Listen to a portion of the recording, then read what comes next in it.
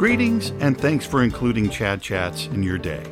Chad Chats is a podcast series devoted to powerful discussions in mental health.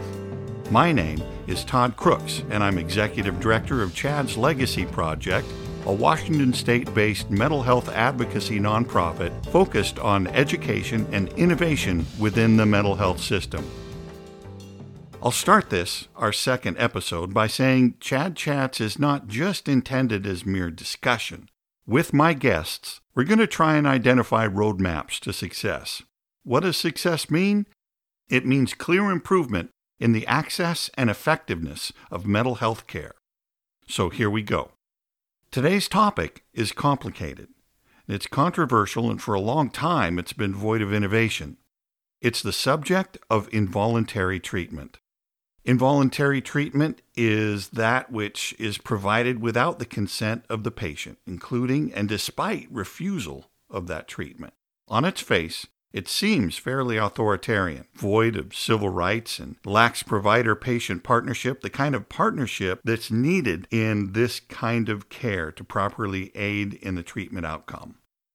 It can appear to be a shortcut to care, that which bypasses the complicated dialogue with a potential patient in creating cooperation and acknowledgement of need for help and trust of that care path. That said, we need to explore how complicated this really is. The brain is just an organ like any others in the body, like the heart, kidneys, lungs, etc., but also happens to be the most complex computer on the planet, equipped to not only compute, but learn, abstractly conceptualize, and foster an array of emotion, unlike any man-made computer to date. Well, in mental illness, several additional complex things are at play. First, the insidious stigma of mental illness and that built-in stigma. And through lack of understanding of mental illness, oftentimes we grow up feeling like we are in some way broken or too weak to think ourselves out of a mental illness, which of course is not the case. But there's also the complexity of anosognosia. Anosognosia is a symptom of severe mental illness experienced by some that impair a person's ability to even understand and perceive his or her own illness. About 50% of individuals with schizophrenia and 40% with bipolar disorder have symptoms of anosognosia. It's also seen in Alzheimer's disease. So as we talk about this today, it's important to understand that anosognosia is not a mindset. It's a physiological condition. There's a growing body of evidence of anatomical damage in the part of the brain involved with self-reflection. Why is this a big deal? Here's some data for you, according to NAMI USA. In 2018, 36% of U.S. adults never received treatment for an existing mental illness that they had. And even higher in that year, age 6 to 17 never received treatment. 30% of our incarcerated adults in state and federal prisons suffer from a serious mental illness. Even more frightening for the future, over 70% of youth within the juvenile justice system nationally have a diagnosed mental illness. Serious mental illness causes over $193 billion in lost earnings per year in the United States. 90% of suicides have an underlying mental illness. Suicide's the second leading cause of death in people aged 10 to 34 currently. Now, we could talk numbers for hours, but it suffices to say that mental illness is responsible for lost productivity, decreased physical health conditions, and quality of life. Not only do these things contribute to a shortened lifespan, but are responsible for unacceptable and preventable suicide rates that affect especially youth in tragic ways today. And I can tell you, my wife and I live with that every day. With the complexity of this issue, there will always be instances of denial of clear need for care during apparent crisis. And we want to be a compassionate people, but how do you define compassion in this case? Who decides and when? Our guest today is uniquely qualified to help shape that conversation and the debate that has gone on for decades.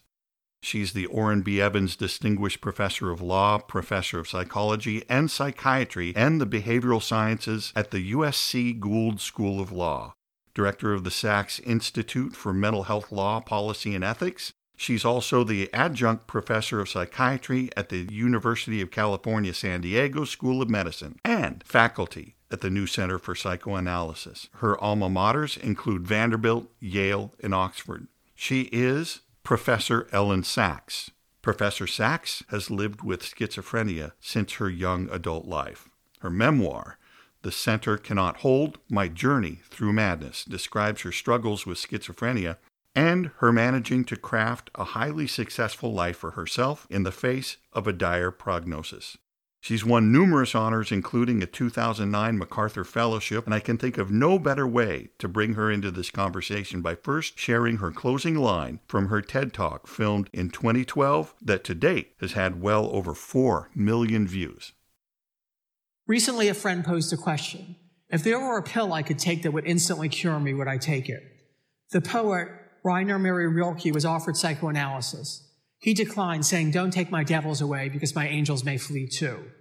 My psychosis, on the other hand, is a waking nightmare in which my devils are so terrifying that all my angels have already fled. So would I take the pill in an instant? That said, I don't wish to be seen as regretting the life I could have had if I'd not been mentally ill, nor am I asking anyone for their pity. What I rather wish to say is that the humanity we all share is more important than the mental illness we may not. What those of us who suffer with mental illness want is what everybody wants. In the words of Sigmund Freud, to work and to love. Thank you. Professor Sachs, it's a true honor to have you join us today. Thank you so much for your time, and I'm really looking forward to our discussion. Thank you, Todd. I really appreciate the invitation to come speak. And please call me Elyn. Will do. Thank you. Okay. So let's get into this. I'd like to think that any mentally healthy individual instinctively aspires to compassion for their fellow human being. And there's a debate raging on the definition of compassion. We see a subset of homeless populations debilitated by mental illness, a subset of the incarcerated that were placed in jail as a result of unchecked mental illness, and even families that suffer for loved ones that are clearly struggling but refuse the assistance that they clearly need. Can you speak to the concept of compassion and who determines the bar in cases of obstacles like self-stigma and anosognosia? Okay, it's a really excellent question, kind of one of the big questions. When I think of compassion, I think of two things. One is feeling for people's struggles and helping them get care. That's one thing. Helping them get care in opposition to their preferences is another thing. It still may be compassionate to do that. On the other side, you might think of compassion as part of treating people with dignity and respect and supporting their autonomy unless they're like incapable of making decisions to protect themselves. So it's kind of a two-edged sword, I think. So in the case of somebody who is truly resisting any care, whether it is that they have that stigma that they grew up with that's getting in the way from them accepting the fact that they need care, I guess the age-old question is it more compassionate to have them be in charge of their own care in spite of that denial, or is it more compassionate to administer care at least initially until it's deemed that they're stabilized? I don't quite know the best way to phrase that.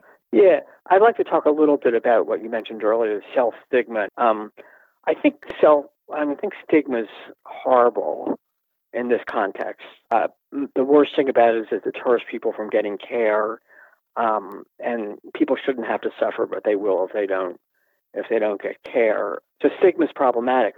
People have self-stigma. So Glenn Close, the actress, her sister's bipolar, her nephew's schizoaffective, and she did a public service announcement of people walking around Grand Central Station with T-shirts that said schizophrenia, sister of someone with bipolar, etc. And she gave me a T-shirt that said schizophrenia. And the first thought I had was, well, I don't really wear T-shirts to work during the week, but I do wear them on weekends. And then I thought, do I really want to wear a T-shirt that advertises I have schizophrenia? And then I thought, I've also had cancer, and people wear armbands and pins and T-shirts with pride and solidarity and without shame. And that's the way it should be with mental illness, but we're definitely not there yet. unfortunately. And I think one of the best ways to decrease stigma, well, I think the studies show people coming to see mental illness as brain disorders doesn't much reduce stigma, but putting a human face on does. So to the extent that people can come forward and tell their stories without, risk or danger to their, careers or their relationships or whatever, I think that's a really good thing to do. Anosognosia is kind of an interesting thing. My understanding that with schizophrenia, 50% of people have that, which leads them to not accept that they have an illness or understand that they have an illness. And some people say that, well, that's a reason to involuntarily treat them. But my thought is you can say to someone, I hear you saying you don't have an illness. Let's just put that to the side. But you've been complaining about sleeplessness and jitteriness, and these pills can help with that. Why not give it a try? Might work with some people. I tried that with a seriously bipolar friend, and he was just furious. But, yeah. So it's interesting. One of the things that they tried, in fact, it's been in place since 2003 in Washington State, is what they called a mental health advance directive. It was an opportunity for somebody to, while they were at least stable, to identify that, yes, even if they say they don't want care, that they really do, much like an advance directive for somebody with other things. But the challenge was first responders and providers didn't give it the time of day, because when they've got somebody standing right in front of them who can apparently carry on a conversation, they defer to that rather than this piece of paper. And I know that you are beginning to undertake what down there you're calling a psychiatric advance directive. And I was wondering if you could speak a little bit to that. Yeah. I think psychiatric advance directives are really important. A long time ago, Dr. Elyn from Harvard Law School made famous the idea of the thank you theory of civil commitment. So people are going to be put in the hospital against their will, but by the end of the stay, they're going to be grateful that they were there. And I just think of psychiatric advance directives, especially following a first hospitalization, is just putting that to the test. If you're really thankful, what do you want to happen going forward? And it's really important because, again, it fosters autonomy. You're deciding what should be done. And it also fosters well-being because you're gonna be getting care. One question is, how on earth are treaters going to know about that anyway? And one thing we've suggested or we're thinking about are like bracelets, like how your license says you're an organ donor, you wear a bracelet that says, if I should become psychiatrically ill, here's where I want to go and what kind of treatment I want and who I want to be informed and stuff like that. And I think that could be really helpful. And I have a colleague I'm working with on our study in Texas who is writing those psychiatric advance directives. She works at a legal services organization, and we're going to be studying, how that works and how it affects people. One concern is that, just may not be observed. I remember being in an intake setting for a physical illness, and the intake person asked if I had an advance directive, and I said yes, and she didn't ask what was in it or where it was or anything like that. So it's sort of like pretty pointless if people don't honor it. But I'm on the theory that people sort of know themselves best and care about themselves most when the person is in a good state of mind saying what they want. I think that's incredibly important. And I am studying supported decision making, which we can discuss if you want, in 4 medical centers, and then supported decision making and psychiatric advance directives in 2 or 3 counties in California. So we're looking forward to seeing the results. We're going to look at, who people choose as their supporters and their satisfaction with the decision making process, and downstream effects on quality of life, like more independent working and more independent living and less hospitalization and things like that.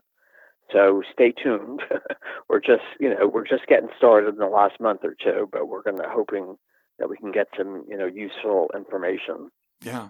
Now, void of any kind of workable advance directive, is there such a thing as a compassionate, involuntary psychiatric hold? And what do you think that would look like?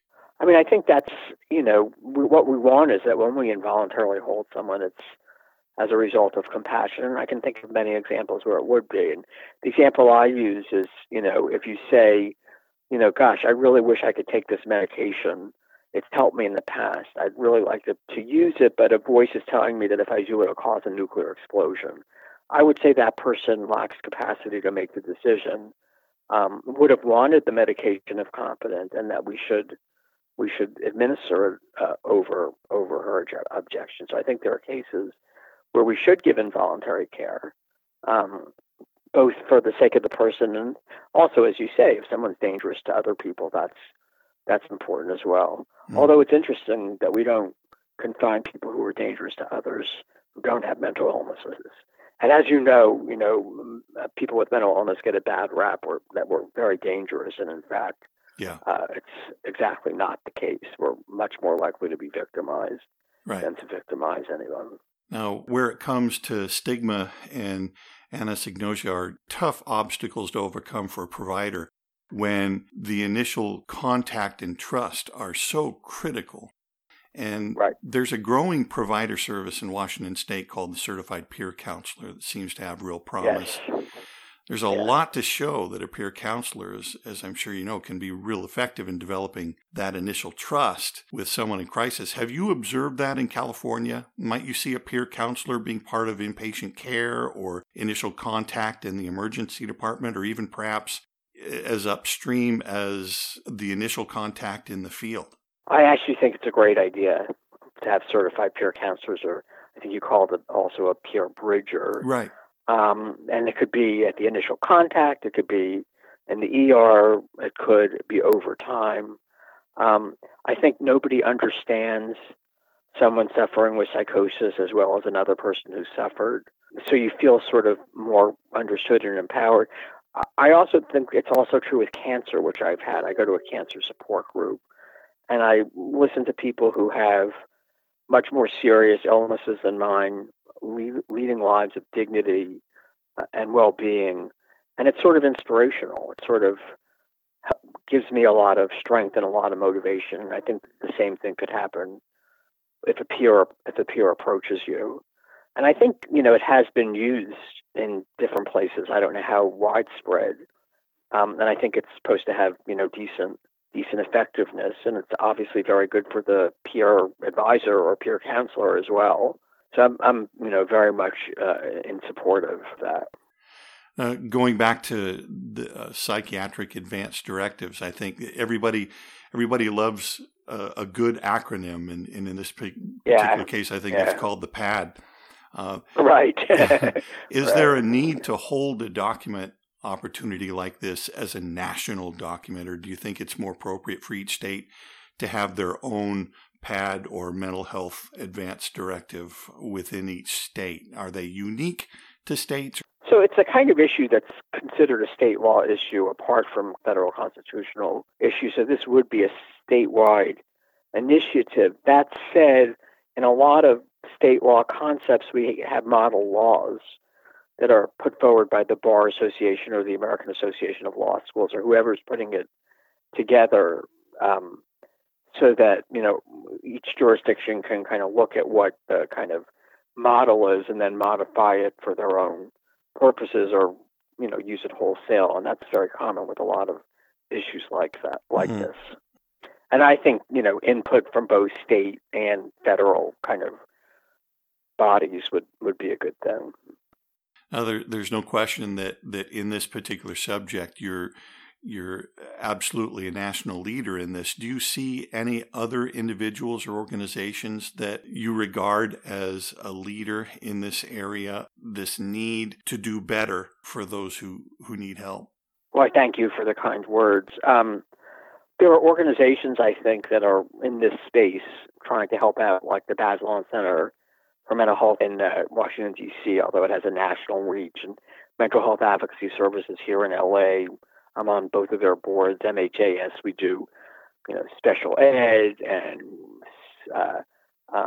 benefits and, all sorts of different things.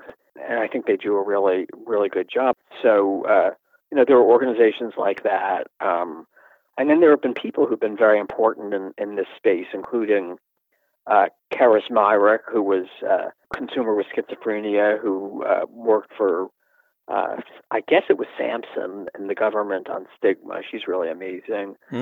Terry Cheney, who wrote a book called Manic. She's a bipolar lawyer. and now writer. She's written a couple of other books. She's done some really good work. Patrick Kennedy, of course.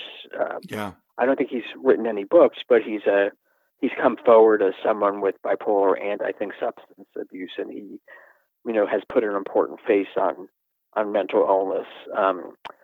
We lost about a couple of years ago a really big advocate, psychologist named Fred Fries.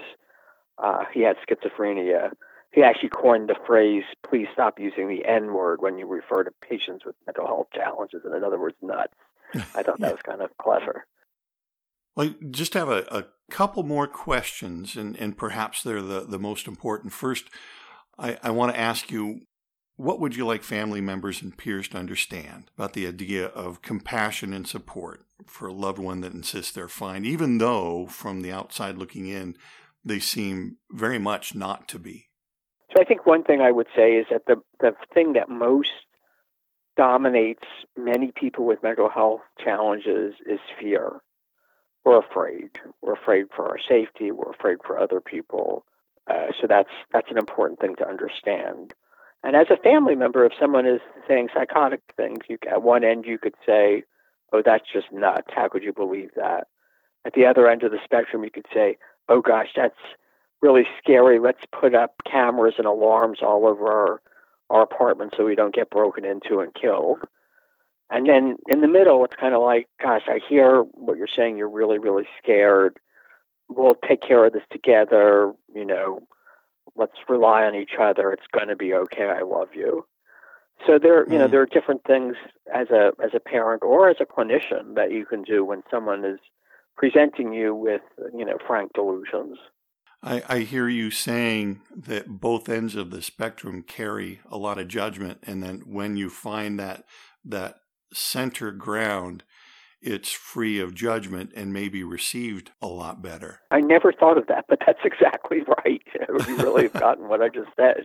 Well, turning that to a different population, what would you tell providers if you had a room full of psychiatrists and psychologists? What would you tell providers? I think, you want to treat people with dignity and respect, and as human beings whose decisions are important. I think you have as a lawyer does, a counseling obligation. You don't want to tell people what you think is going on and what you think they need, but you want to try to support them, in making their decisions. I went 10 years trying to get off medication, and in the end, when I got on it continuously, my life got a lot better. But I wish I had been smarter sooner, but I am glad that I wasn't forced, that I was allowed to come to the decision in my own way, in my own time. Mm. Obviously, if you have the patient's buy-in, it's much more sustaining or continuous kind of situation to be in than if you are forcing them. And once you stop using force, they have no incentive not to go back. If they're committed, they do. So I think that's really important too. And I've suggested a study to some people, including Dr. Steve Marder at UCLA, about one group of people being people who get on meds right away and are very committed, and at the other end, they're totally opposed, never get on them, or are always trying to get off. Mm. And in the middle are people who were in that last group who kind of tip over to wanting meds. That's the middle group. And I think we want to try to study ways we can get people to want care rather than more ways to force them to get care. Because if they want it, it's going to be more sustainable and effective. It seems to me like you're describing a slightly larger investment of time on the provider's part to listen and develop a relationship before you try to move immediately to that care path. Exactly. You want the person to feel understood. You want the person to feel connected with. You want the person to feel trust. Mm. A lot of the issues are resource issues. So sometimes I'll give a talk, and a person in the audience, a clinician, will say, I can see my patient, once every 3 months for 15 minutes. You see a doctor every day of the week. How on earth is my patient supposed to do as well as you? And I'm like, you're totally correct. I know I have a lot of resources and a lot of advantages, and I feel some survivor guilt, but I'm not going to give it back. Mm-hmm. But we really need to step up. In fact, Steve Marder at UCLA and I did a study with some others on high-functioning schizophrenia. So people were doctors and lawyers and PhDs, and full-time teachers and CEOs of not-for-profits. And I once asked Steve, who's a internationally known schizophrenia expert, what do you think leads to people being high-functioning in our sense, professional, managerial, technical, whatever? He says, I don't know, Elyn. I think the real question is how many could be if we devoted appropriate resources. I thought he was exactly right about that. We just need to step up and give people care. And I really sincerely believe that if we do give people good care and work with them, it may take a while, they're going to, in the end, be able to live up to their kind of pre-illness potential. Mm. In summation, Elyn, what do we have to do to make things better? Our topic is involuntary treatment. And right. we certainly don't have that figured out in Washington State. And I know you're working real hard on the PAD, and work's just starting there in California, which indicates that there's work to be done in California too. So absolutely. Can you put in a box for me 3 things that need to be fixed and what you would try to do to make that happen? The 3 things would be providing more resources, figuring out ways to use less force, and doing programs to diminish stigma. Those are, I think, the three kind of big ticket items in this place. Okay. And we have a long way to go on all of them, but I think there's interest. I think there's the will. I think there's more conversation about mental health. I sometimes have wondered whether with the virus that it's going to give people more understanding of sort of fear and depression and anxiety, because many people are facing that kind of challenge for the first time. Yeah. I run this institute and I have students apply every year to be part of it, and over the last 10 years, the first 9 years, I would say like 85% self-disclose as having mental illness or having it in a close family member or friend. And the first 9 years, only one person ever self-disclosed when we went around the room to say why we were interested in this area, which is kind of stunning for law students who are all about dignity and liberty and things like that. This past year, 8 out of the 10 students self-disclosed, including one woman who said, I have never before said this out loud outside my family. I have bipolar 1.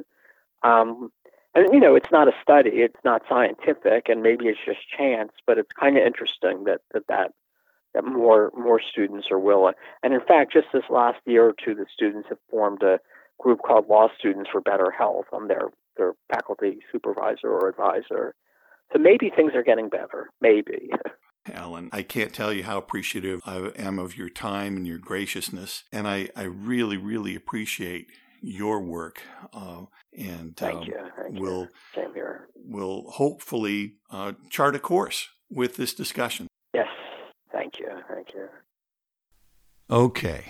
It may seem like there's a lot to unpack here, but I'm going to take a minute to do that before we finish today, because if we can understand what needs to be done, then we don't have to talk about it anymore and we can get stuff done. So I asked Professor Sachs to provide 3 things she thought needed to be done. The first thing she said was more resources.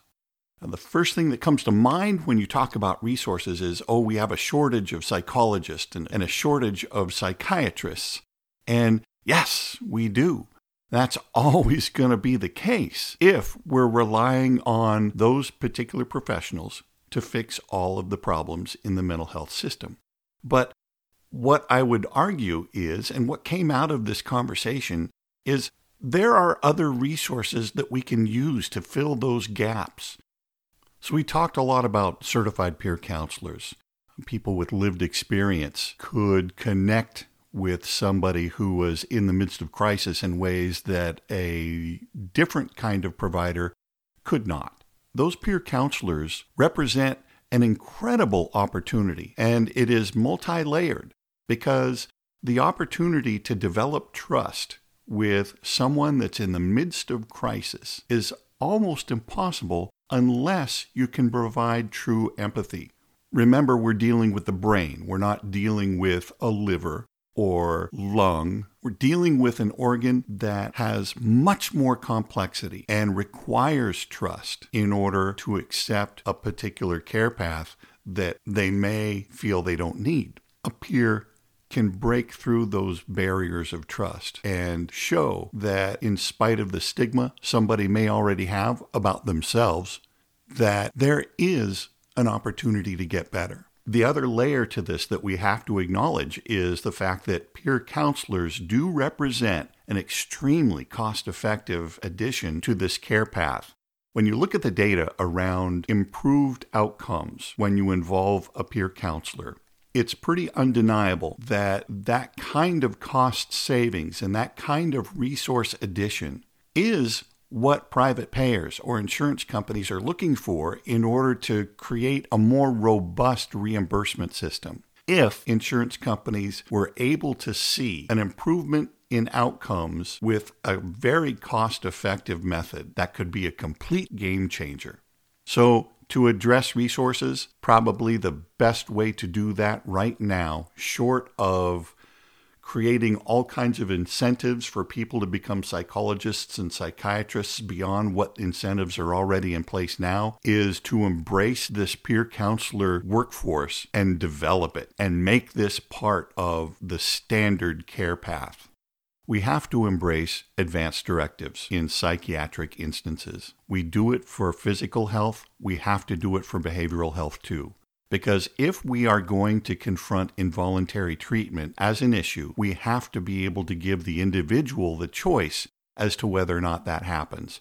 It's not always going to be possible, but it is an incredible tool to address that question of compassion and know that in a state of lucidity, an individual would want this. Number 2 on Professor Sachs' list was less force. Of course, there are always going to be cases, especially with anosognosia, where an individual just cannot recognize that they need help. And in those cases, it's widely understood that involuntary treatment, at least for the first onset, is going to always be a component that we have to wrestle with. But one thing that we have to understand when we're trying to reduce the force that is needed to provide help is that these discussions are much more complex than somebody that has inflammation in a knee. With mental illness, you've got to be able to invest that time it takes to really work through the nuances of what that patient might be experiencing.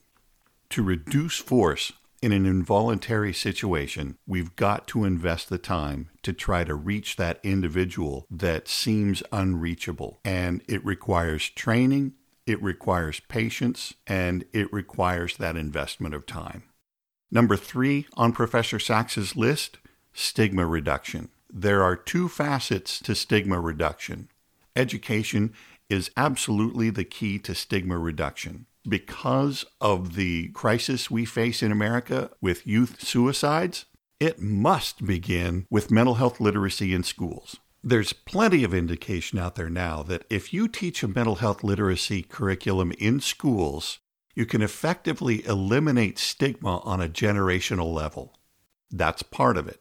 We as a community need to promote and participate in awareness programs and training, much like we did when we got really good at training our communities in CPR. There are several great programs out now. NAMI has a wonderful program called Ending the Silence, and there's a national program called Mental Health First Aid that goes a long way not just toward awareness, but in providing tools to aid somebody that's in the midst of crisis. If we commit to improving ourselves, in turn, we'll improve our communities. And there you have it, our marching orders. People have talked about it for years, but there are fixes. We've identified them. Let's get to work. Let's make things better. So thank you again for listening to Chad Chats. I hope you found this engaging. We'll be back with other big topics and more big guests, and hopefully we'll identify some things that we can do like this episode. Thank you again to Professor Elyn Sachs, who provided so much insight today. Thank you to you, to what I assume will be work in helping us get these things done. This is for you, buddy. We'll chat again.